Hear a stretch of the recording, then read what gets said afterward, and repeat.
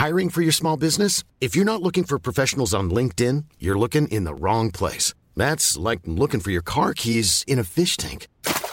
LinkedIn helps you hire professionals you can't find anywhere else, even those who aren't actively searching for a new job but might be open to the perfect role. In a given month, over 70% of LinkedIn users don't even visit other leading job sites. So start looking in the right place. With LinkedIn, you can hire professionals like a professional. Post your free job on linkedin.com/people today. Everyone knows therapy is great for solving problems, but getting therapy has its own problems too, like finding the right therapist, fitting into their schedule, and of course, the cost. Well, BetterHelp can solve those problems. It's totally online and built around your schedule. It's surprisingly affordable too. Connect with a credentialed therapist by phone, video, or online chat, all from the comfort of your home. Visit BetterHelp.com to learn more and save 10% on your first month. That's BetterHelp, H-E-L-P.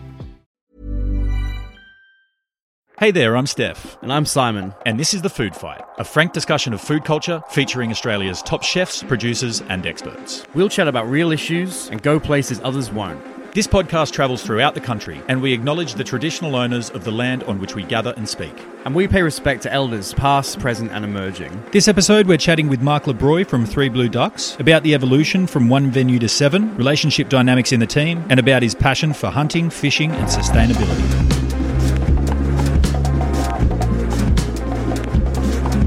Mark Labrooy, thanks for joining us on The Food Fight. Everyone's really excited here in the church in Thirroul. Super excited. Home country, home turf. Cathedral. It's the first time we've done it at my place. It is, yeah. Over at Simon's if we're doing What a background. a local one. Been a long time in the making though. Yeah. Like to and fro. Hey man, would you come? Yeah. Yeah, sure. I know, Just and we doesn't haven't fit. gone for a dive or a fish or anything yet either, so No. thought that'd be a good icebreaker, but that's all right. We'll get to know you through the podcast and then we can do the rest later. See if you still want to go fishing after. Yeah. Test. How's things going at the moment, mate? How are you? I'm alright. We have a young daughter. She's 10 months old, so that's obviously like completely changed the dynamic of home, and like I think it also throws a huge amount of perspective into, you know, how do you transition from like being so driven and motivated and ambitious towards like with creating business, and then you have another hat where you're a father and a husband, and you want to make sure that you're playing that role well. You want, like, if you want to be the best that you can, obviously, and then there's this other life that arrives, and they're so reliant on you and your partner, and you also want to give them the time, and then there becomes this whole time management thing that comes into play that I've never really had to deal with before. Yeah. I've been able to, like, if I'm interested in something, I completely, become so infatuated with it, and now I'm having to learn how to compartmentalize life. And I've learned how to do that. You always That's kind of actually a big fucking lesson. Yeah. So, like as a chef, you're always just like, I'll just work more if I've got more to do. yeah, It's not like I'll try and get all this work done in that short space of time. It's like I'll just do more hours. That's like generally the solution. yeah, and now it's turning into like there is a human that needs your input and needs your time, and there's certain hours in which they operate, and you need to operate within their hours, and if you don't, you miss out. Yeah. And if you miss out, you feel shit. Yeah. So it's like, there's been a lot to come to terms with. So what does like work-life balance look like nowadays? Like, you've got 7 venues and a family, and I take it you're not on the pans as much as you used to be. No. So like, and I mean 7 venues across 3 states. What does work look like? It's a good question, actually. We're And a TV show, let's not forget. Yeah. Media stuff. This is super important podcast. This super important podcast is going to shoot you to stardom. Your big break. More of these. Dad, if you're watching, thank you. Yeah. So work is changing, and the interesting thing about the journey that we've been on with the Ducks is that as a chef, you're a technician.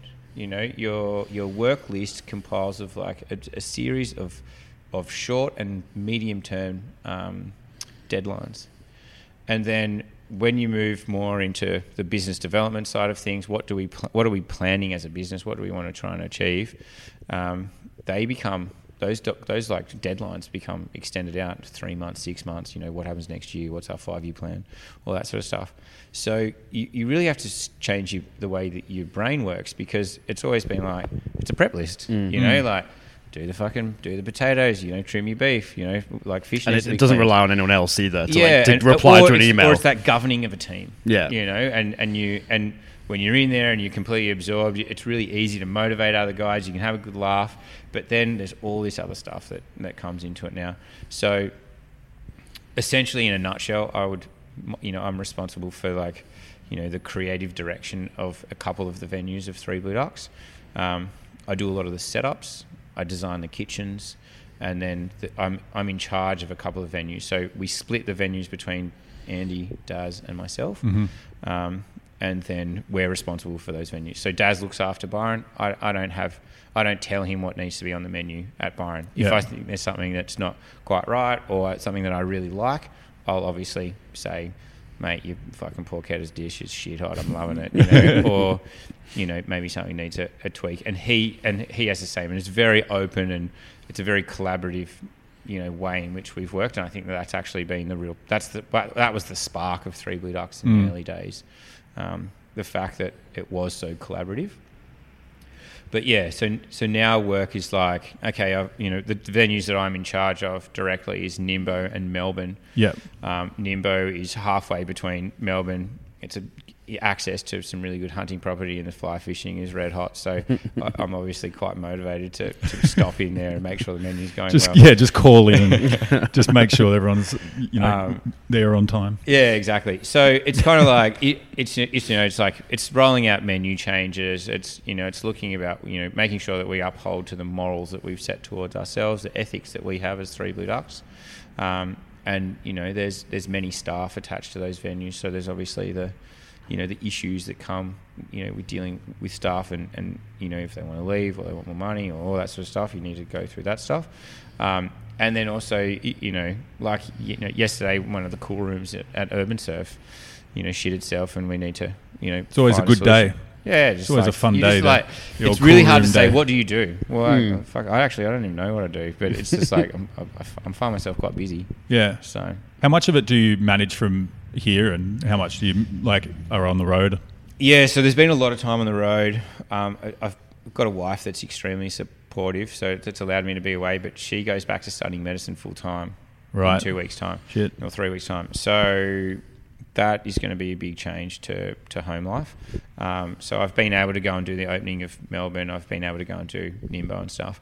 But yeah, I'm able to work and do quite a lot remotely. Like, technology is good. We have Zoom calls. We do conferencing, you know, and then I can develop a lot of the changes that I'd like to see within the restaurants just out of my thoughts of home, or do you know what I mean? And then obviously we have, you know, weekly meetings that we buzz up to Sydney for and all that sort of stuff. Cool. Let's talk about staff for a sec, because something that I'm interested in, maybe you can talk on this too, Simon, but like specifically in the city, like staffing's a whole different kettle of fish now with COVID. But did you find having the Three Blue Ducks brand meant that you had access to better staff? You had better applicants and all that sort of stuff? It's interesting. Like, I remember when I first started the Ducks, because I'm one of the original three boys that started the Ducks. And, you know, before the Ducks had a reputation at all, I was like every other venue of like, fuck, I need a chef. When am I going to? She's like, no, you know. And then some drop kick walks through the door, and you're like, mate, you're not going to last 2 seconds. And then as we became accoladed, then you become a draw card. And then obviously when Daz came on board, like we sort of started to really hit our strides. And with Daz came a huge amount of credibility based on his, you know, the achievements of his career. Andy ended up being just this dark horse that, you know, he has an amazing ability to learn and to pick things up extremely quickly, and he'd be successful in anything that he tries. He's really sharp as well. But no one ever could have, you know, seen the future that he'd be in the position that he's in at the moment, which is fantastic for us as a business. So did he come on as a staff member? Like, how did he came on? Like, so he won MasterChef. It was a year that we were on there, and I was invited to the celebration episode where they reveal who wins.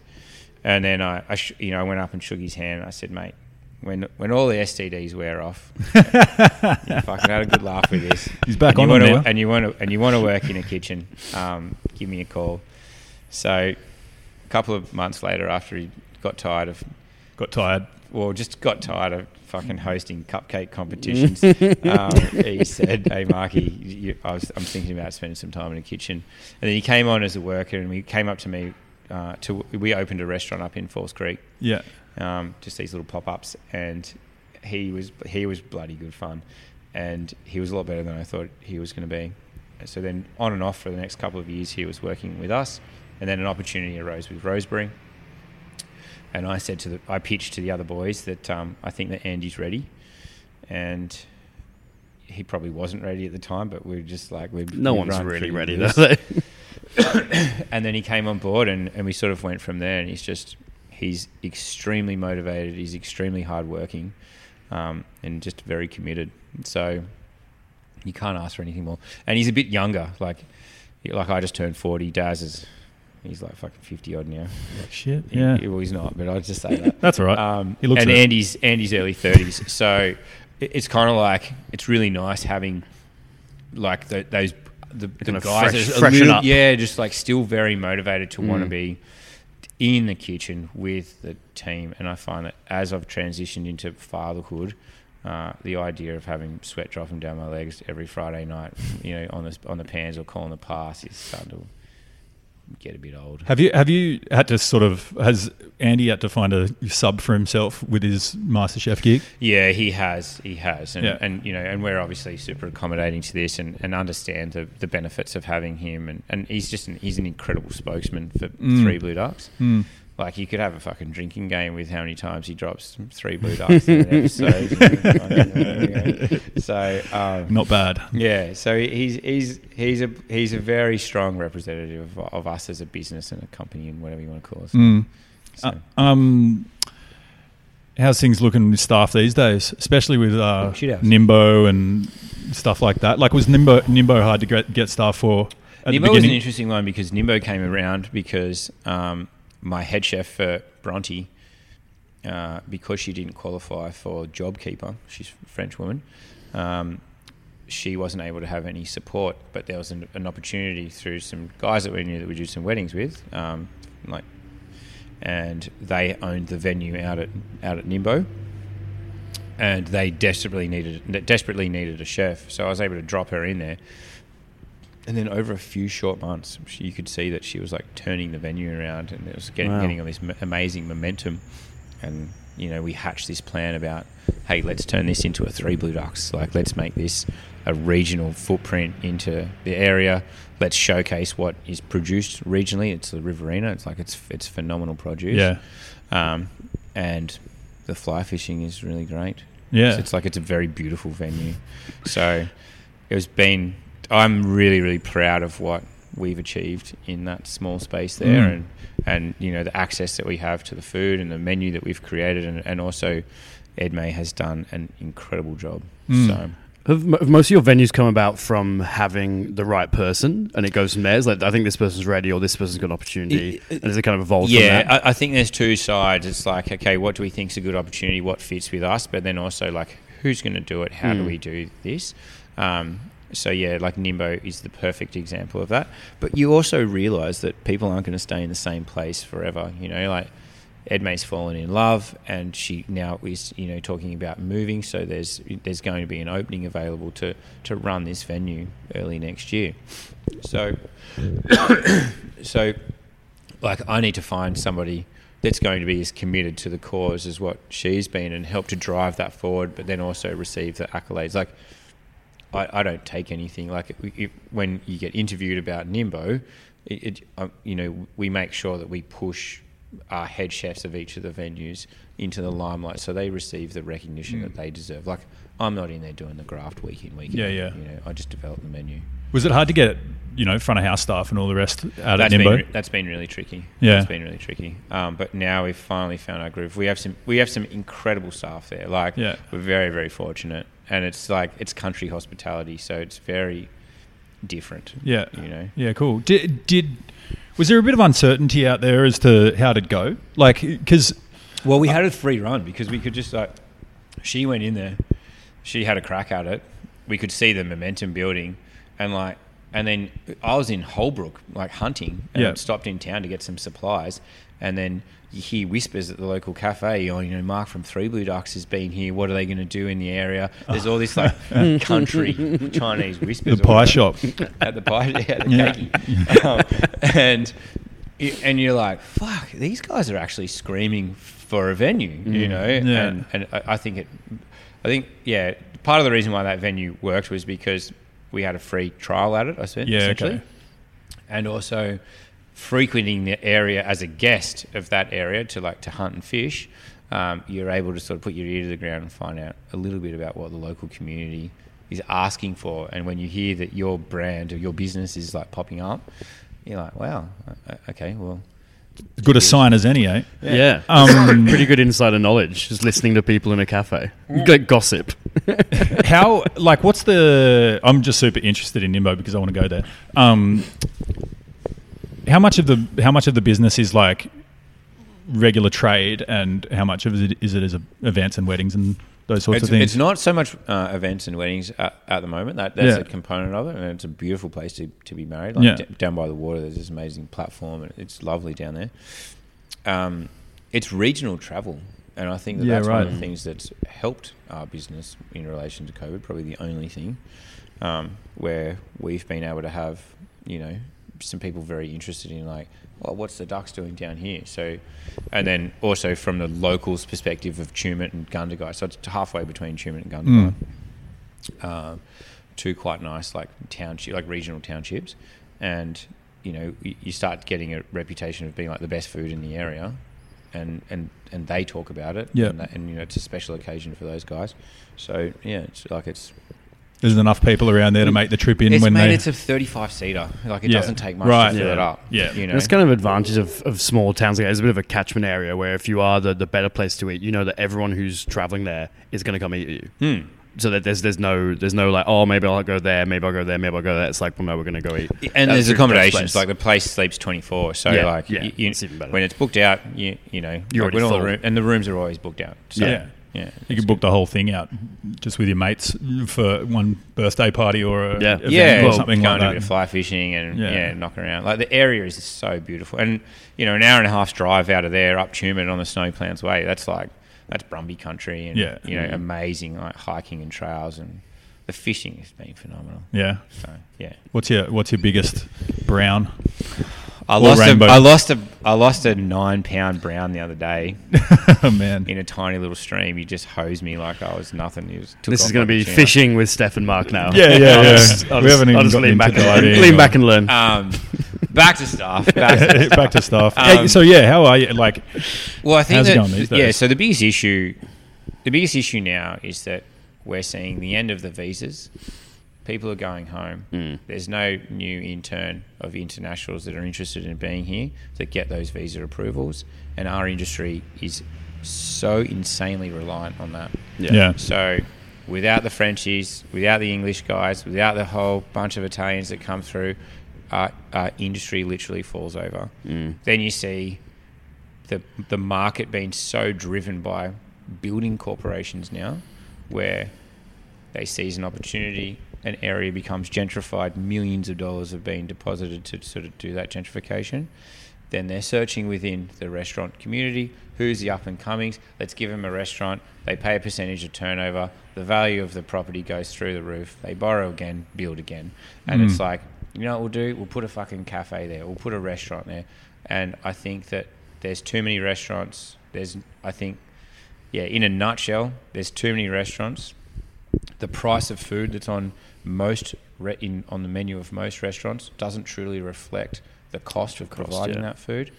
And there's also a lack of young people that have been driven into the workforce, because when I came through the ranks, we did 80 odd hours a week and no one fucking whinged about it. You know, like you might take a month off or a couple of weeks off in between jobs when you do a year in a place or 2 years in a place and you move on to the next one. You might take a little bit of time out and sort yourself out. But, you know, we live in a very different time now where there's a big crunch down on hours worked. And I don't think that people should be worked to the bone, and I don't necessarily think that 80-hour stuff is the way to do it. But I also do think that has taught me a huge amount about myself and discipline and my abilities. And, you know, when you own your own business, if you think you're going to do a 40-hour week when you first open the thing, you're a fucking joker. Yeah. I think that's the thing is like the brakes are kind of been slammed on the restaurant industry because it was just set up this way of like chefs do like 50, 60, 70, 80 hours, like so we can charge these prices, and then, which, you know, isn't right in either way. Food should cost more and people shouldn't work so much. But the brakes kind of been hit on, and we've got to try and catch up now and trying to convince the customer that suddenly, overnight almost, you have to pay an extra, you know, $2-3 for a dish is hard. Or even more. Like, well, yeah. Back in the 90s, you know, the standard business model ran about 20% profit. Yeah. And now we're down now to this industry 5 runs to 8. 5 to 7. So, and then you see and hear stories of guys who are running theirs on 2 to 3.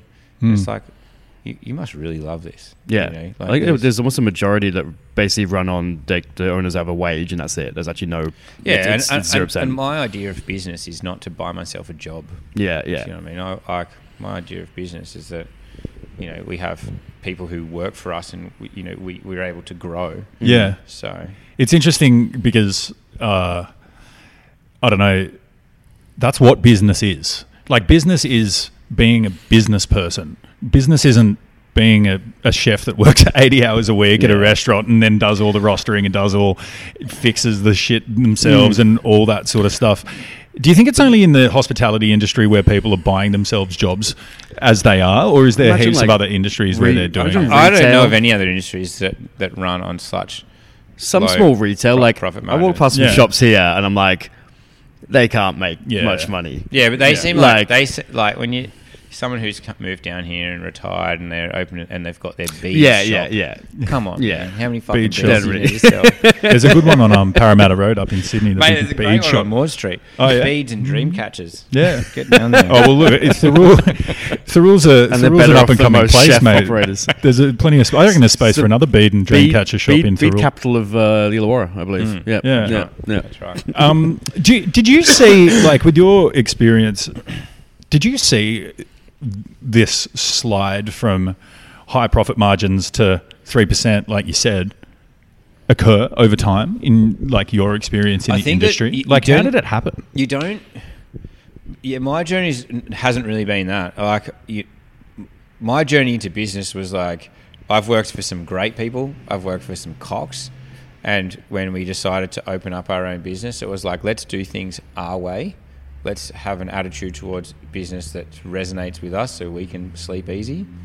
And let's treat everybody that's associated with some love and respect. Well, don't get me wrong. We've had fallout. I've had fallouts with people, you know, that I either don't think it's been reciprocated, or, you know, I've behaved badly myself in my journey through business. Like, I started the Ducks when I was, you know, we started the Ducks when I was 28 years old. Like, you know, shit when you're 28, you know, and so, like, I just turned 40. Like, you'd hope that you've got a bit more common sense as you get on. How were your, like, when you the first 3 Blue Ducks, how were your prices compared to other cafes? When you were doing everything kind of the right way and other people are maybe opening a fucking tin or something. Yeah. Like, were your prices significantly more? And, like, yeah, how did people find I'd do that? some basic costings and be like, hey, this is what it needs to be. But then I also had, like, that sort of, you know, that imaginary cap. Yeah, can you sell a breakfast dish? The imaginary cap's $20. Yeah. The imaginary cap creeps to $22, $23, $25, you know,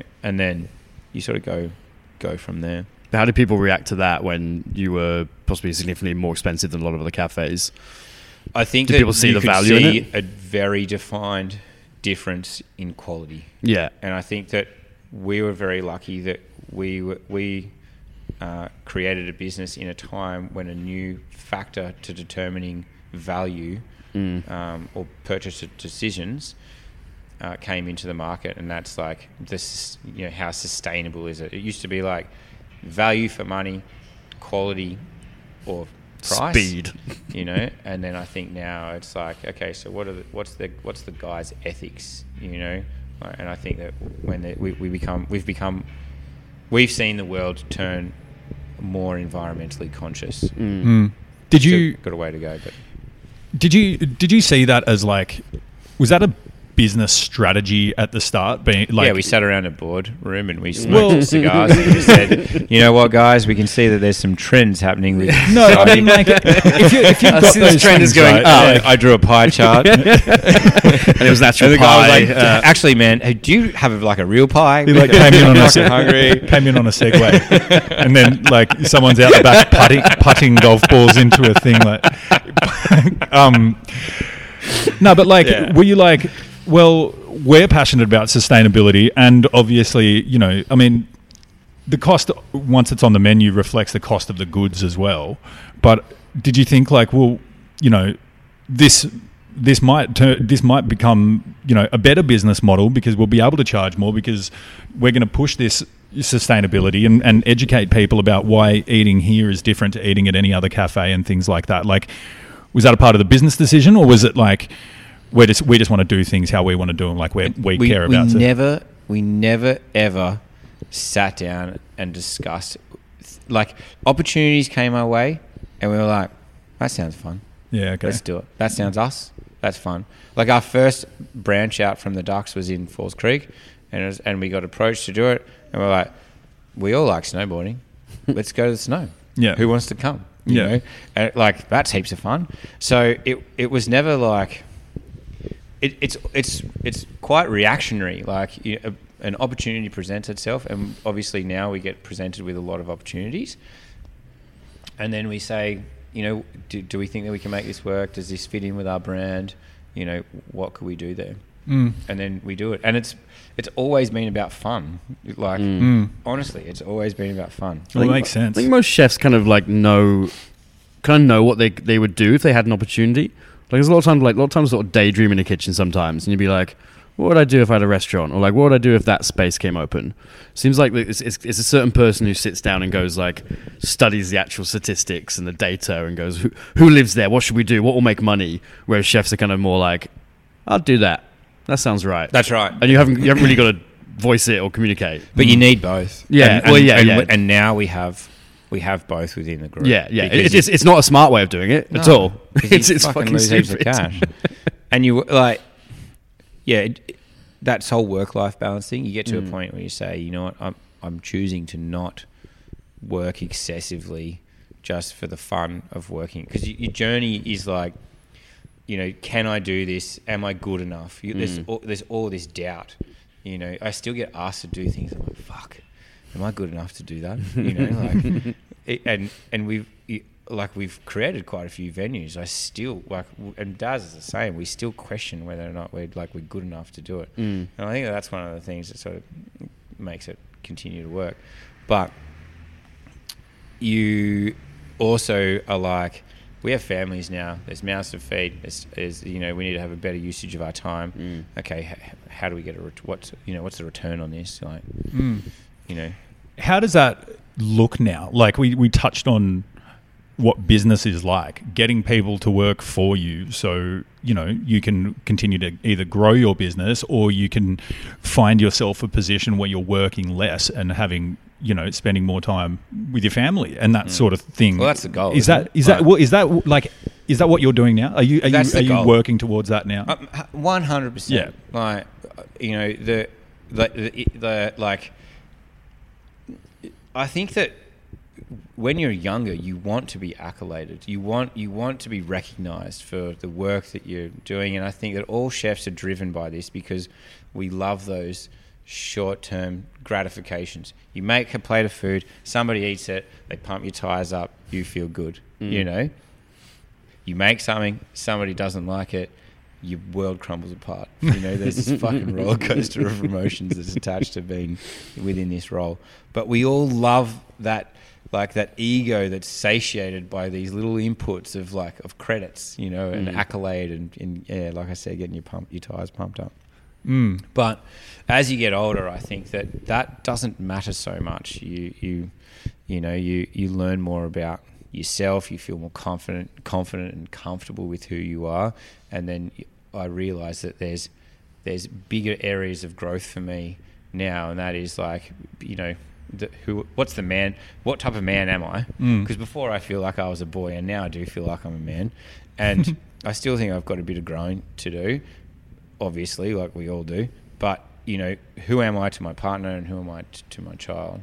So I think that like you need to make space for that, and that's why you do want to step back to do that role well, because the way that our society is structured, it means that the most influential times of your family's life or your children's life are the greatest times of success and accolade within your career.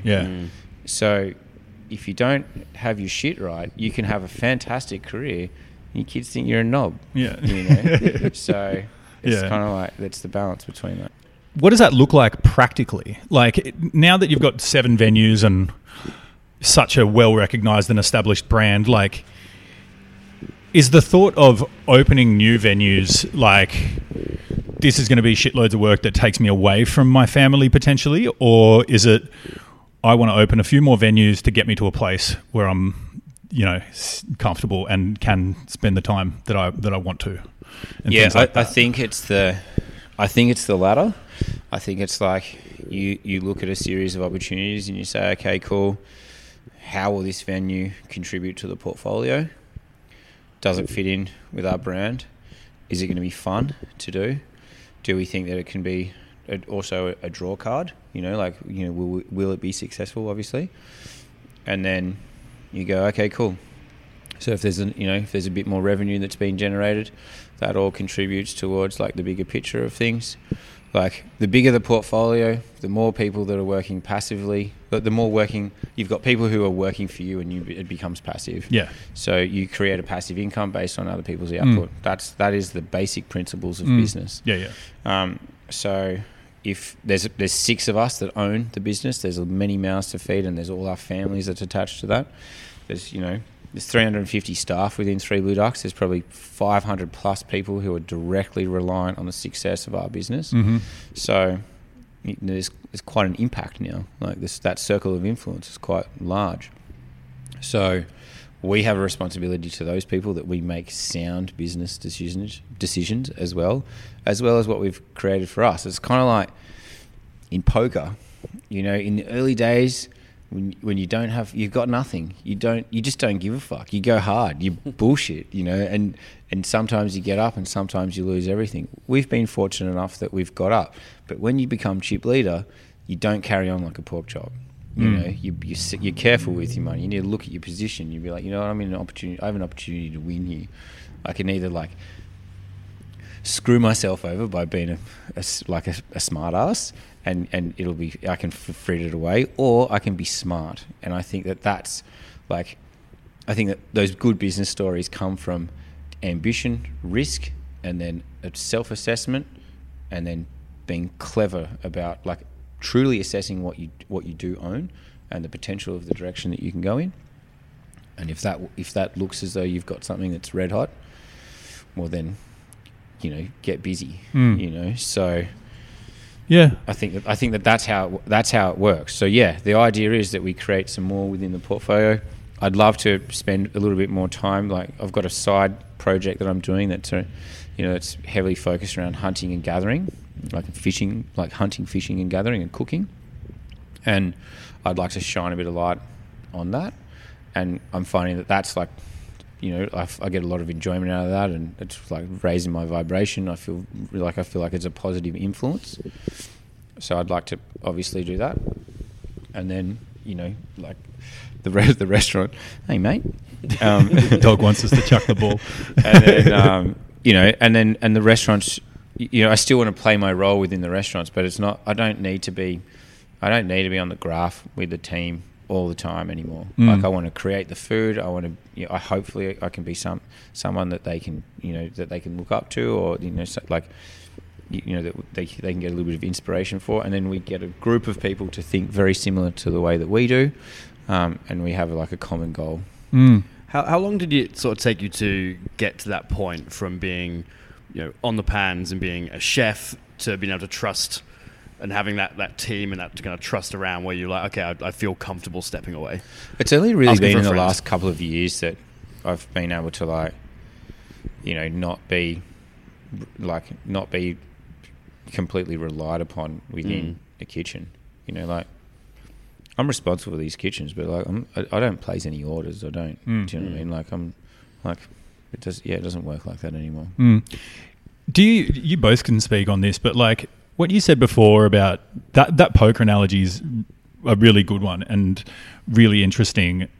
And you see with different hospitality businesses, there's people that go into it and naturally rise to the position of a business person and a leader. Like, and it's in any business and in any industry really, because a lot of the time people get into business because they love doing something, right? It's like you're a chef and you love cooking, and the natural career progression in that industry is to either start your own business or get some exec role somewhere that you're happy with and whatever. Like even me in publishing, when I first started publishing, it was like, well, I really enjoy the creative process. I enjoy talking to chefs. I enjoy profiling these regions and being on the road and stuff like that. And I'll kind of figure out how to be a business person later. Do you, like, have you worked with people, and you could both talk to this, but like there are people that rise to the position of business person in a really natural and good way, and you've obviously learnt so many lessons about how to be a proper business person, how to be a good business person along the way. Have you with the Ducks, I'll ask you the question, but like have you sort of made some missteps in people that you've chosen to work with and things like that, and they're potentially not those types of people? Because not everyone's business minded or business inclined. I can't even say 100% any harder than I'm about to say 100%. Yeah. Like you make so many fucking mistakes in this game. You know, like you have the wrong people in, you have people who transform throughout their time within the business. You know, like I've had guys that are in very senior positions in my business and they've been in my scope at one point where I've been like, I want you fucking out of this place. Like you're in my sights right now. You better get yourself sorted out. And like literally too, because you got lots of guns and scopes and I try not to point those at anyone. But threat. yeah, and I'm sounding like I'm a mad big dog, and I'm not. But like, you are a big dog, mate. And I really don't want to sound like that. But it's like there's times where you're like you're a problem. You're a problem for us, you know, and you're not a good representation of us as a business, and you're not people become a spokesman for us, you know, and if I hear the way that somebody's been treated or been spoken to or whatever, and it's not the way that I would feel, it's not the way that I'd like to think that I'd do it myself, or, you know, or if there'd be some criticism around it, then you're not doing your role properly. But there is also a time, like if you get walked on by somebody else, that you do need to put your foot down. So there is a fine balance between standing up for what you believe in and you know, and pushing and striving for what's best for us as a business, whether that's a deal or whether that's, you know, like the way that somebody's been treated or you know, or like stamping your authority on something.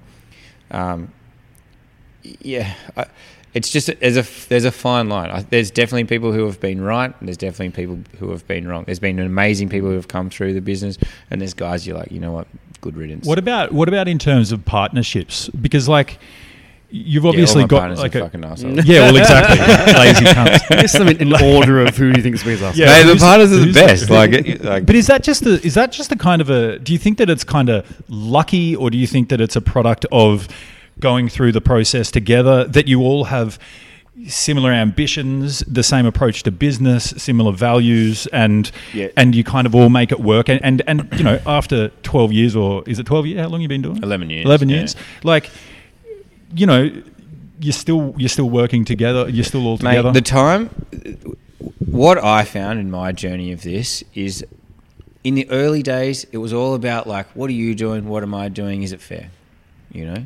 Yeah, was there a lot of that? A little bit of that. Yeah. Like we've all gone through our teeth. Did you have a bit of that, Simon, when you first bought Caveau? Because like, the thing about you, Simon, like, I mean, you've been very hands-on as a chef still in your roles and things like that. But when you and Tom worked together at Cavo as head chefs and then bought the business. There's that uncertainty of, all right, well, we know what it's like to work together in the kitchen, but what happens when we start delegating tasks outside the kitchen? Well, we had to be quite honest from the start, and we sort of sat down and went like, right, let's be honest, like, what are you good at and what am I good at? Because there's roles you're like, who's going to write the copy for Instagram captions? Still and it's like, shit. it's like, all right, I think I'm slightly better at writing, you're slightly better at maths. So Oh. you're divvying. Have you tried? You're divvying up tasks, and you have no idea if either of you actually meant to do them because it's not something you've done before. It's like who's gonna do the financials? Who's going to do your baz? Like, exactly. Who's going to Like, deal with the accountants? Who's lodging? Who's dealing with and council? it's like, well, fuck. Like, who's the best at filling a fish? Like you're better at fucking salmon, so you do that. Like, this is almost the best way of fucking deciding. Is like because there's no actual like sense to it. Yeah, but then it comes, like, it goes, like, there's that horizontal and vertical learning that happens within your business, you know, and you go, you know what, like, I've gone as high as I can or as high as I want to go. I now want to come the other way. I want to sort of cross-pollinate some of my skills across the business and learn. Like, I'm terrible on the computer. I'm getting better. But, like, if I don't want to work on the pans, I can't just go down to the beach and catch lobsters. You know, like, I got to do something. Got to do something. So, you know, you need to cross-pollinate your skills. And people change. I mean, like, even going back, like, when you got chefs who work for you, you might have a chef from 21 to 26 in your kitchen, and that's a massive growing up phase for anyone. So you might get like a little fucking skanky 21-year-old rock up. By the time they're 26, they're a gun. Yeah, like you really don't know like what you're getting sometimes. And then other chefs are just very good cooks, and there might be a chef who's not as good a cook, so he hasn't risen up the ranks, but he's going to be much better at the ordering. Like there's different skill sets within it. So it's. And you don't really know what someone's going to be like. They might come to you, they might go away, they might come back. Like, you really don't know what you're getting when you get like a raw chef in. And people do grow, people do change, their skill sets change. Like even with Tom and I, it got to a point where I just took on more of the kitchen, and Tom took on more of the other stuff. Because that's kind of where our skill set. So was that just kind of a natural evolution for you? Like, how much of the say like if you structured your delegations at the beginning when you first bought the business, like how much of that played out as you originally intended, and how different was it at the end from when it was at the start? It was sort of. You could probably tell that like some of the things we were sharing probably should have gone to one other person, but like when you're two chefs, you don't want to be like, oh well, you be the chef, I be the fucking business guy. You don't really want that, but it kind of just went that way. And sometimes it was like if we did a wine dinner, I would obviously do the menu. So for all our events, I ended up just doing the menu for that, and then that led to some other dishes coming on the normal menu, and it kind of made more sense. Like, well, you just write all the menus now, and you just do all the wine and social media. What else did I do? That's kind of about it. That's it, mate. Pretty much it. That's enough. It's just the two full-time jobs. Yeah, I think that as it progresses, you move away from what are the other guys doing? Yeah, and it obviously becomes very task oriented. There's tasks that need to be fulfilled, and like in a business of our size, like there's many people that work there. There's a strong admin team. My concerns aren't, what's my other business partners doing? I don't give a shit. Obviously I care, but I care more for, are they happy doing what they're doing? Do they feel good about what they're doing? When it comes to a bit of trust, because like there can be a bit of like who's working more kind of thing. Especially when you move away from that. Yeah. And I think you can tie yourself in knots. Oh, yeah. When you're like, how do you mate, I'm working fucking heaps more than you guys. Or I'm doing the openings and none of you guys I'm unloading a van at 1 o'clock in the morning because I'm doing an off-site event. What the fuck? And mate, especially when it's like in the kitchen compared to in the office. You do you, I'm going to do me. Like, we all know what's fair. And if you don't do the right thing, like if you're taking the piss for too long, you're like, you know what, my boys are working, I'm not working like they are, this isn't fair, so you can feel it. And I think it's tricky. It is tricky though, sometimes. It depends, because a lot of it comes down to personalities and personal dynamics, and it seems like you guys both have found a real harmony with the people that you're working with, and everyone's on the same page. But like, it's a lot of the, like, some of the hardest things to do with your mates are live together, travel together, and run a business together or something like that. And you kind of find out more about each other through that process. I think you gravitate to people, and you kind of know you kind of pick. You'd be like I got friends. And I'm like, I wouldn't own a business with you. That'd be awful. Because like you just clash or whatever. Then some people you just kind of like, you never fully know, but you can just sort of tell. You have an inkling. You're like, I think our skill sets kind of interlock a bit together, complement each other, and I think we have the same. As long as you got the same kind of goal. As I found with Tom and I, were quite different people and different skill sets. But we had the same goal at the end. It was like, let's just do the fucking best restaurant we can do with this space and this much money. Like, and what more can you do? That's yeah, it. And that was always the goal. Was like, let's just try and make every little thing as best as we can. And as long as we were both sort of working towards that, it was generally fine. Yeah, cool. What aspects of your job do you find the most rewarding and enjoy the most now? And then we'll move on to what's the shittest.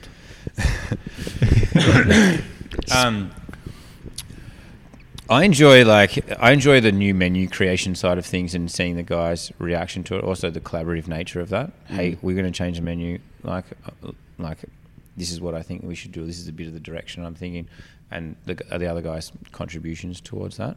I really enjoy that process.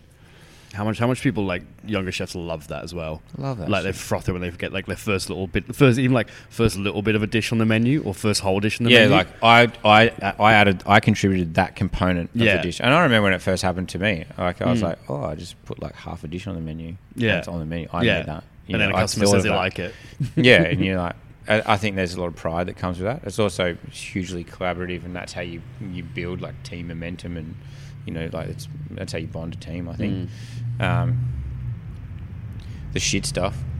Yeah. There's heaps of shit stuff. Yeah. I quite like the problem solving. Like when things do go shit, and you need to problem solve to fix it. I actually quite like that. Then there's just like bad behaviour that needs to be knocked on the head. Like, I don't mind firing somebody. Like I can if you fucked us over, I feel it's quite easy for me to do. Yeah. But somebody who's trying really hard but they don't quite cut it, and you got to talk to them about it. I don't like that stuff at all. Yeah. Okay. So in little intra-staff politics, where it's like, you can tell there's a bit of thing between these two, and maybe they're not quite doing it, and you're like, oh fuck, can't you all just work? Oh mate, we've had some doozies. Like we've had some guys cheating on their partners and all sorts of stuff. And it's all been happening at work, and all of them work there. And you're just like, that's hospitality for you, I think, across the board. Just keep your hands to yourself. I was gonna move on, but is there any of the venues at the moment that you're in charge of that, like, I suppose it's all really exciting. I mean, you're Nimbo and Melbourne. Yeah. Like, that's pretty fucking cool. Like, they're fun. Yeah. They're really fun. Yeah. Melbourne's awesome. Like, yeah, we went there. Yeah. I ate there, and we went for a bucks party at Urban Surf, and like, fun. The waves. Urban Surf's the best thing ever. Yeah, like, I want to take my surfboard every single time I go to Melbourne now. Yeah, well, like, we get to surf. I'm still a shit surfer. Have you got a lifetime pass to Urban Surf now? I got something. You like fucking bastard. I got something similar to that. So we're able to go in the pool. Yeah, that's epic. Yeah, it's fun. It's really fun. Yeah, it's really fun. Yeah, good times. And I don't know. It's just such a good vibe place that I assume that like, I mean, when we were there, obviously we were there for a bucks party, so things are already going to be good vibes. Like, you can do 400 people a service, and now we're restricted to 75 people on site at one point. Like, we've lost enormous amounts of money in that venue because of COVID. And we had to shut it down twice now. Like, it's a fucking punish. Like what this virus is doing to our industry. Like, if you tally up, there's definitely been quite a few fatalities attached to it. We get no new staff because of it. We've had businesses that have had to close down. Like, I feel like we've been very supported by the New South Wales Premier, but the Victorian Premier, he's a bit of a cock, to be honest. Like, it's kind of like close it all down, and such late notification. Like, the last one was Valentine's Day. We're fully booked. Yeah. We buy huge amounts of produce, and then Friday before Valentine's Day, shut it down. we're holding 40, 50 grand worth of stock, Yeah. and half of it's perishable. I think like It's brutal. you could take shutdowns if there was government support. Yeah. If they said like, yeah, look, shut it down, it's for let the us best. know your invoices. Let us know what. Yeah, we'll cover something. Like that would be fine. And that, like, I mean, when COVID first started happening, that was it. Everyone was like, surely if they shut us down, they're going to give us some money. Like, surely, and they were like, But it should be it should be payroll. Like there should be payroll relief and there should be tax relief. Yeah, you know, I mean, there was a bit of that, but there was nothing substantial enough to. I mean, it was enough for you to take on less debt to get through. Yeah, or you take on debt. Yeah, you borrow money from the government to keep your business afloat. Yeah, and it's like, well, that's still debt. Yeah, exactly. We're still to pay that back. Yeah, exactly. Is he like rent relief? Like it's like the repayments on it's cheap, but it's still debt. It's like, oh, you're only paying half rent. It's like, yeah, but I'm going to pay 150% in 18 months. Like, it's going to go back up. So. Yeah, it's no one loses out. Yeah, I think you could take it if there was more government help, you could take lockdowns and it'd be fine. Like, but it's just no support. They don't actually give a fuck. Let's change a little bit because I want to talk a little bit about fishing and hunting and stuff because I'm not a hunter. I need to get into it. Need to get up on Mount Ousley up there and knock off a couple of deer. There's so many deer up that hill. There's plenty of deer up there. Yeah. You're just not allowed. You're not allowed to do that. Shh. When did you tell us about this journey of like entering into fishing and diving and hunting, and like, was it something to do with sustainability first, or was it like you just got into it first and then the sustainability comes along with it? When I was an apprentice, I used to make $12,000 a year. It's good money. It's good money, mate. I'd take it any day. Yeah. More than this podcast pays. I was like, I was pretty broke, and I was living out at home. I was working in the city, and I remember meeting this chef. His name was Giacino Coelho was his name, and he's a legend. And he talked to me about this underwater world of spearfishing. Yeah, okay. And I was like, he was an amazing storyteller. He just painted this incredible story, and I was like, that's it. I went out and bought a spear gun, got some stuff. Always been drawn to the ocean, and then started diving. And then started diving for food, like pretty heavily. And that was when I was 18 years old. 17 years old, I started like working just before I turned 18, I started working in Stewvac. And, met this guy, Joss, and he sort of talked about this world. And, yeah, been diving for crays and catching fish and shooting kings and all that sort of stuff since. And, my whole apprenticeship years, I would, buy a 10-kilo bag of rice and a couple of condiments and sauces, and I would... eat fish and rice for breakfast before going in. I'd go and dive off the point at Bondi, shoot a king or a goatfish or whatever, and cook up a piece of fish and have some rice and a few greens, and off I'd go to work. I was fit as a fiddle. I was healthy, and I'd go and work in these kitchens and get flogged and enjoy and learn about food, and then it just became massively a part of my life. And you do trips, and then you learn about your breath hold, and you when you sort of break that sort of 4-minute static mark, and you start breaking that 20-meter dive limit, and all that sort of stuff, it all starts coming together, and you're like, fuck, I'm really enjoying this. And then I found quite a natural progression that went into animals, land-based. Felt like I had a pretty good understanding of how the ocean works, and the tides and the currents and the seasons of it, and when the snapper turn up, what does that exactly mean? What's coming next? What do you expect to find? When do the crays march in? All that sort of stuff. And then it was like, okay, what's happening land-based? And it was my journey as a cook, where I was like, okay, we used to buy like whole cuts of animals and break them in, and you see that change happening to like parted out cuts of meat, just pre-done, and then we've gone back to that whole cuts thing. And then we've always sort of run whole cuts from the birth of the ducks. But it was like, how can I have access to this stuff? I feel confident now to break an animal down, and how do I age it? How do I look after it? But then it's also, there's gall fat. What am I going to do with this gall fat? Like, okay, I'm going to make a potato galette, and I'll wrap it in that, or I'll make parcels of meat and wrap it in that. And then you start doing that with wild foods like wild goats and wild deer and all that sort of stuff. eating the internal, like eating the organ meat and celebrating the heart on the night of a kill, which is something you can't buy. You just can't buy those experiences, Yeah. And I found myself like that's basically the only protein that we eat at home. It's like deer, goats, and the fish that we catch, or the crays we die for, and like there's something really primal about taking the life of an animal, field dressing it well, carting it off the mountain, and feeding your family with it. And I found that there's so many stages of that reward, and I think that bites back into that chef thing where we just where we need those little like there's little accolades along the way.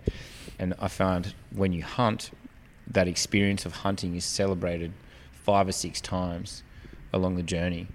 I've found an animal, I've been able to stalk in on an animal, they don't know that I'm there, I've been able to take its life well. Like, it sounds hectic, but you want to be a good killer, and I've transitioned into the bow as well, so that's even closer. So I do both the bow and the rifle. The bow is very, very intense, like you're very close. It's extremely quiet. It's you and the animal. It's very, very difficult. The rifle is a very effective tool for taking an animal's life. And then, there's that celebration of I found an animal, I killed it well, and then there's honouring that animal and saying thanks to that animal. Then there's a field dressing an animal well, where you don't split any of the of the belly open, or you don't split any of the of the stomach lining open, and nothing gets contaminated. Then there's hanging and aging well. Then there's breaking it down well into its parts. Then there's cooking it well. You're back into chef mode then. Yeah, exactly. And it turns very quickly from an animal into meat. And then when it's hanging well and aging, you're like, oh, mate, it's so tender. Like I've got a couple of deer legs hanging in my cool room at home. And and then you break those down, and you cook it well, and then it's celebrated, and then you will be at the table, and my family will be like, so tell us the story of the deer that we're eating tonight. And on each packet, when I cryovac it and put it in my freezer, it's written on it what animal it is from what trip. So I have the nostalgia and that memory of okay, so we're going to eat some red deer, backstrap meat here, or some rump cap. Oh, that's from that big old stag that I snuck up to. I was at 1,400 meters. It was a shot at 300 odd meters, and he was field dressed well. Like, you tell the story, like you're taken back to that place.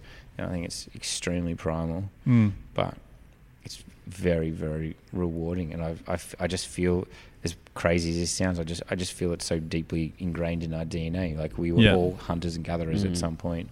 We just changed our tune and started hunting and gathering on our little platform. How did you first get into hunting? Like, how? Because I feel like, I take for granted that I grew up a lot down the south coast and was just it was a part of everyone did it, and so you learnt quite simply. But like, I've got mates up here now who are like, I want to learn to spearfish, and I'm like, all right, you should have done that when you were growing. Well, also, but it's like, I would love you to teach you to spearfish, but you got to kind of commit to like the process. You got to spend money, and like, once I tell you all the money that you need to spend and the process of learning to do it properly, because you don't want to be out there shooting gropers or just shooting fish you don't want to eat because you're just going to leave them in the water and all that sort of stuff. Like, you got to commit to it, and it's a bit of a process to learn from scratch as an adult. And I assume the same process for hunting. Like, I'd love to get into hunting, but it's like, I don't know if I've almost like the bandwidth at the moment. Like, you go, okay, this is what I'm going to do. Yeah. I want to be a hunter. Yeah, okay. My suggestion to you would be to apply for a firearms license. Yeah, okay. And it's like, there's such a hillbilly attitude towards it. But we need people that think like yourself involved in this industry, so we can try and change some of the attitudes that the general public and the general population have towards hunters. Because there are those guys that sink Bundy cans and shoot animals off the back of utes and, put their foot on an animal and do a grip and grin. And there's other guys that completely use it as a sustainable, ethical, organic, free-ranging meat source. And I'm of the latter. Yeah, I kind of... My thoughts on hunting, like obviously I'm for hunting and the reason behind it. I can't get around the people who seem like they enjoy the killing part, too much. And I'm not sure quite where that stands with me as someone who, like, I feel like I would kill an animal. I feel like I should be willing to do that as a chef who uses lots of meat, uses lots of wild meat. But the kind of the look of joy with like imposing with a dead animal, that just kind of that hits me in a slightly weird way. Yeah, and I think it is that line between like the way you described it then was kind of beautiful, and that sort of made more sense. Yeah, there's such a mixed bag of emotions that's attached to it. You know, like I shot a very big stag this year, and I've eaten every skerrick out of him in the Riverina. So like down near Wagga, and part of me was sad. I was like, I've killed a king, you know, and he was on his way out. Like he'd already hit his peak, and he was starting to fall back, as you can tell when you observe their teeth and their antlers. But I was like, I'm going to honour this animal. I'm going to eat everything that I can out of him. We celebrated him. We ate his heart and over the fire, all that sort of stuff. And then there's the meat animals that you're like, okay, I'm going to shoot a meat doe, or I'm going to shoot a young spiker or whatever. And there is like, fuck yeah, like that was done well, because and you'll know it if you engage with it and you have a bad shot on an animal, where you mishit an animal, where you've rushed something, or it hasn't gone to plan, and you hurt something, and then you see that animal is maimed, and then you need to track it for the next couple of hours and finish the job. And sometimes that doesn't happen.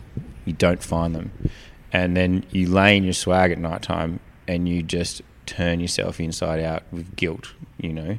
So I think that for me, that's where that celebration of like is from the technique. Yeah, as much as technical process. Yeah. You know, like yes, okay, that was a good kill. You know, and it sounds really ruthless, but I think it's definitely a part of it. We've got it's interesting to talk about that dichotomy of the people that drink rum and, you know, run over roos in their Hilux, like, because that's something tough that we face in Australia. Like, I don't know whether or not, like, I love watching hunting shows and I listen to fucking hunting podcasts, even though I don't hunt. And it seems like you're almost there. I know, right? It seems like the culture in the States, or, you know, elsewhere, like in, say, Scandinavia or Canada or wherever, it's like it's had a longer, you know, hunting history, and there's a different approach to wildlife management, perhaps. But in Australia, like, there's a lot of fucking rednecks out there that enjoy killing animals. Like, it's unfortunate, but there, like that, the video of the dude running over emus in his car, or you know, the way that and so there is that. And but do you think like, I'm not a part of the hunting world, but does that infect the perception a lot? I think still? That you just need to do it. You need to conduct yourself with a strong set of morals and somewhat gracefully, you hope. And I think that, like, that's what's given me so much drive around this hunting and fishing and cooking show that I'm creating at the moment, is because I want to represent this way of living and being a subsistence hunter-gatherer rather than the redneck side of things. And I'm half Swedish, so I've obviously spent a bit of time over there. And, you know, like, the hunting industry in Scandinavia is a $1 billion industry. You go to the US, it's a multi-billion-dollar industry. And even in Australia, there's a lot of money that's tied up in it. But, you know, in other countries, they manage their game. You know, there's game wardens that look to see and understand the populations of animals within their area under their control. And then they issue they give their guidance around how many tags should be released, and you go and pay it. Imagine if you could go down to Illawarra Council, and you could pay a tag. You could pay, say, you know, $150 and get 3 tags to shoot some deer, and you could bow hunt in the escarpment there. You know, or there was a game warden that monitored that area, because the deer populations are getting out of control. And we cull them, we kill them for nothing. Yeah. Like, they don't get used for anything. Symbio takes a couple of them. So, like, we have this attitude now where there's just, like, life lost. Let's take their lives as life loss. One of the properties that I hunt up in the Hunter Valley, they've had 8,500 animals culled out of that over the last 2 years. Wow. But, like, we have a country where we still have a large number of people that have, like, a food deficit and a quality nutrient deficit. And it's like, we're now killing the most nutrient dense red meat protein available in Australia today and leaving it on the ground to rot. It just seems so fucking ridiculous to me. Why do you think we are so behind? I think that we have an attitude towards motorcycles and guns as with crime. And it's really interesting because I used to race motorcycles as well. I used to race road bikes. And, like, in Australia, anything attached to a motorcycle, it's bikie crime. You know what I mean? Right. Like, it's, you know, it's like it's that bikie culture. In Italy, in Europe, you're a pilot.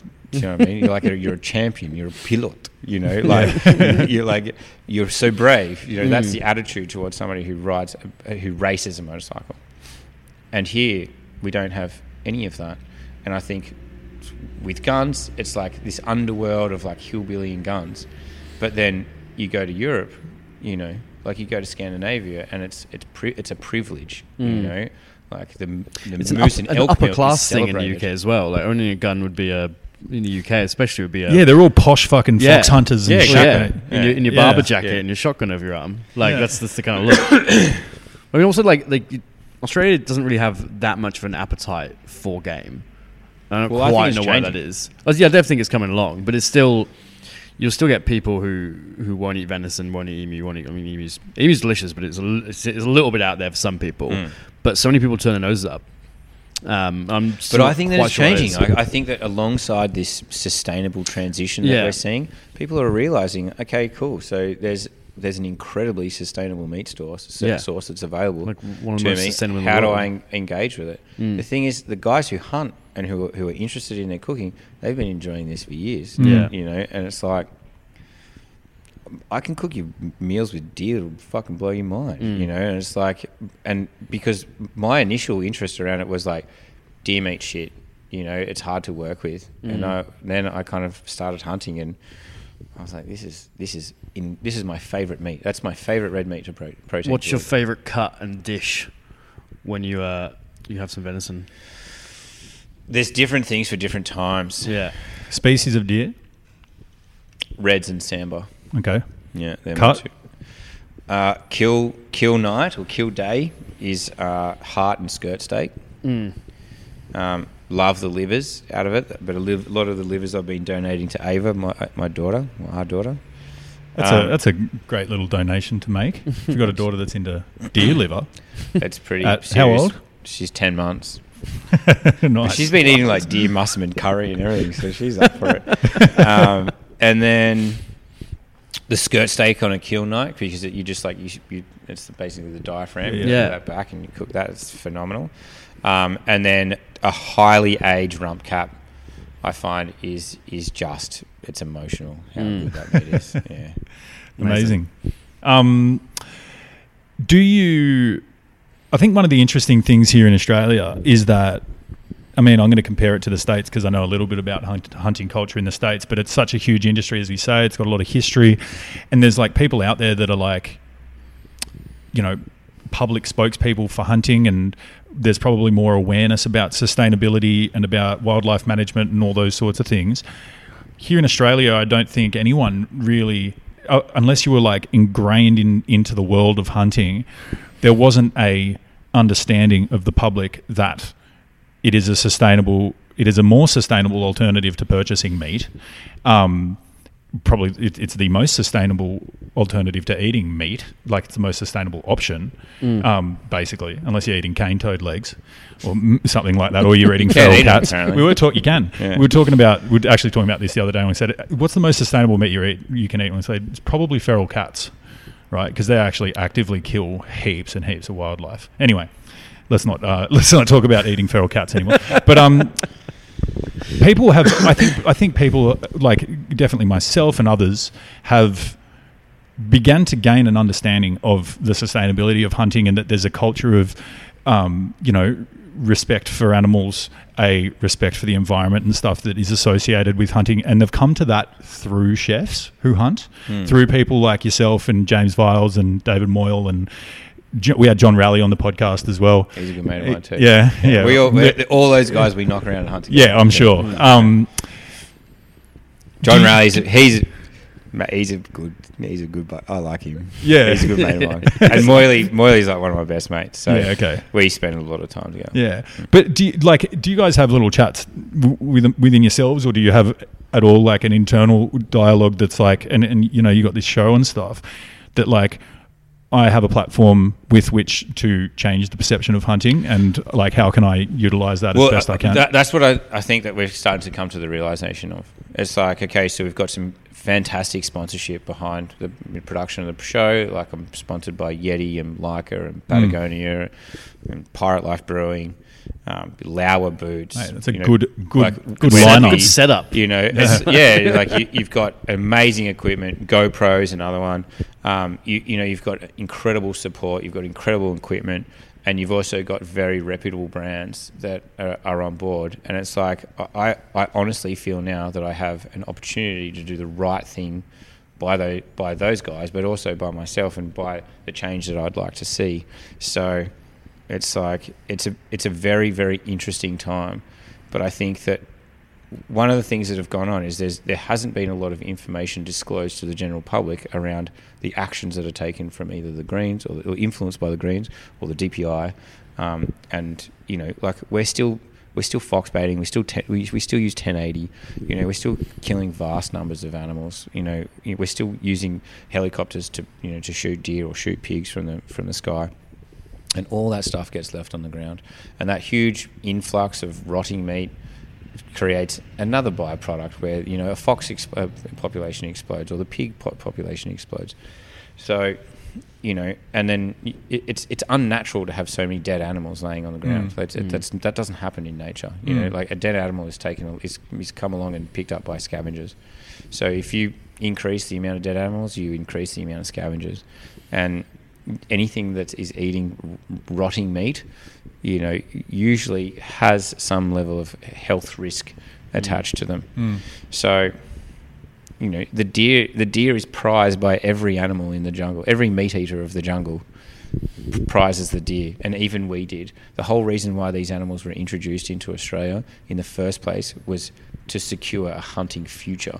Secure a food source and a hunting future, because we have paradise for these animals, and that's why those populations have exploded.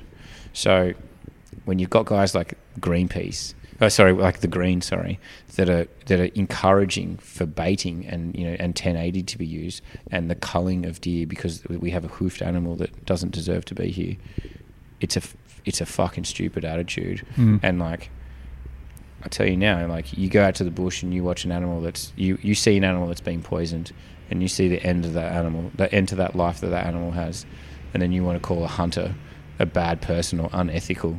You're a fucking clown, So, and then you've got guys who have so much reverence towards the animal. Like, you become the greatest spokesman for the environment, because you want to protect and secure that for yourself.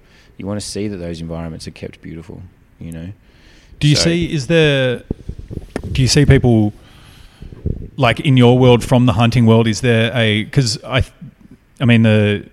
there's the Shooters and Fishers political party now, and there's obviously a lot of political lobby from hunting in places like the States and stuff like that. They have influence. Is there enough? I mean, you guys can do what you can do as people with a public profile and educating people via social media or TV shows.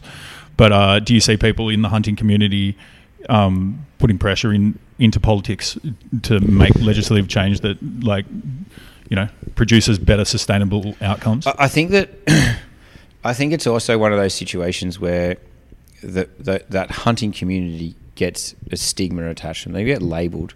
Like, I first remember like learning about aquaponics, and there's this dude. He's got dreadlocks and he's a bit rough around the edges, and he's talking about the benefits of aquaponics and how we can grow all the food that we need for society. And it's like, the representation, the concept is fantastic, but the representation doesn't fit into the norm of what we see today in today's society as somebody who should be a spokesman for change. You know, so it's kind of like when you do get a bloke that's wearing an orange and black flanny that says, and he's got "I love Bundy" tattooed on his forehead, talking about how good guns are. I think that that becomes a hard pill to swallow. So I think that we do have some great representation, but it needs to also not be so fucking extreme. You know, like I actually think that the gun control laws should be tighter. You know, and a lot of the gun control lobbyists are calling for more relaxed laws.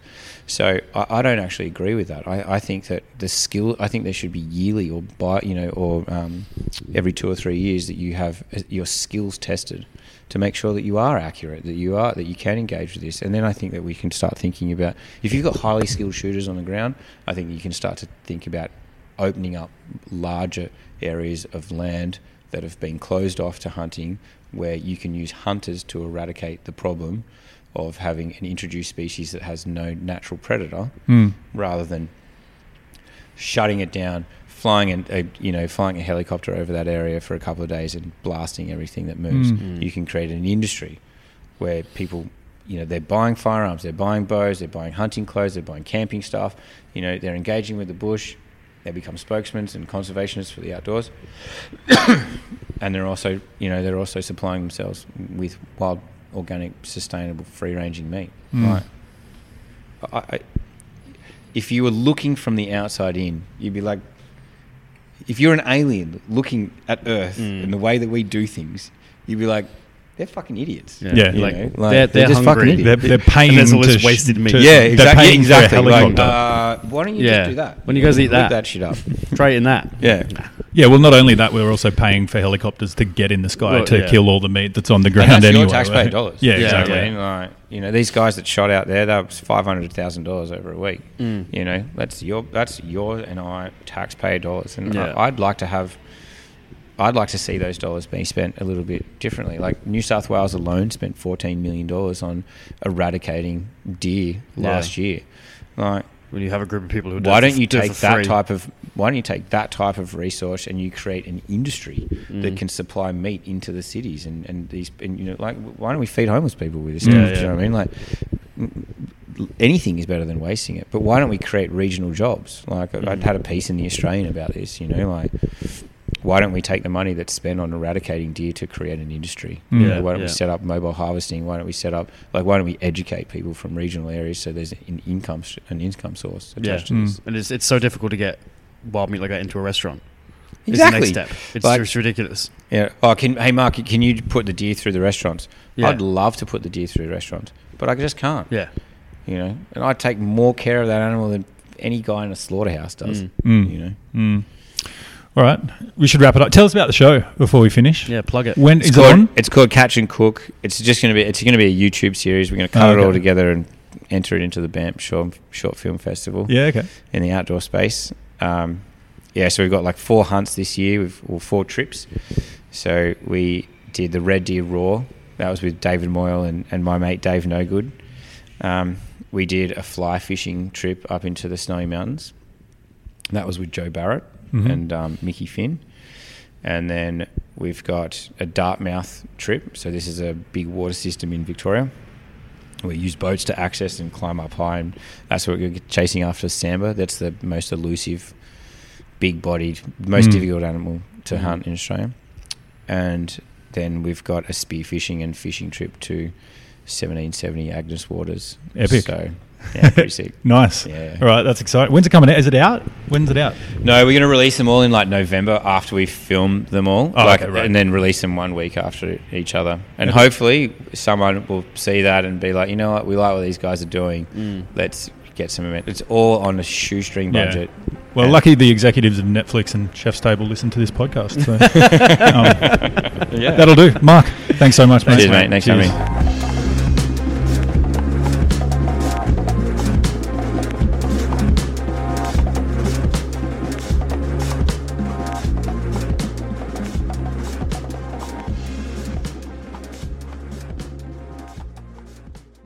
Hello, dear listeners. Steph here. Thank you so much for joining us for another episode of The Food Fight. If you want to get in touch with us, it's at The Food Fight Podcast on Instagram or thefoodfightpodcast@gmail.com. We want to hear from you and we want to talk to you. Please leave us a 5-star review on iTunes. That really helps. If you want to hit me up, it's quicksandfood.com or at quicksandfood on Instagram. And if you want to get in touch with Simon, it's Simon_Evans_TBD on Instagram. Thanks so much for tuning in, and we'll catch you again with another episode. Mom deserves the best, and there's no better place to shop for Mother's Day than Whole Foods Market. They're your destination for unbeatable savings, from premium gifts to show-stopping flowers and irresistible desserts. Start by saving 33% with Prime on all body care and candles. Then get a 15-stem bunch of tulips for just $9.99 each with Prime. Round out Mom's menu with festive rosé, irresistible berry chantilly cake, and more special treats. Come celebrate Mother's Day at Whole Foods Market.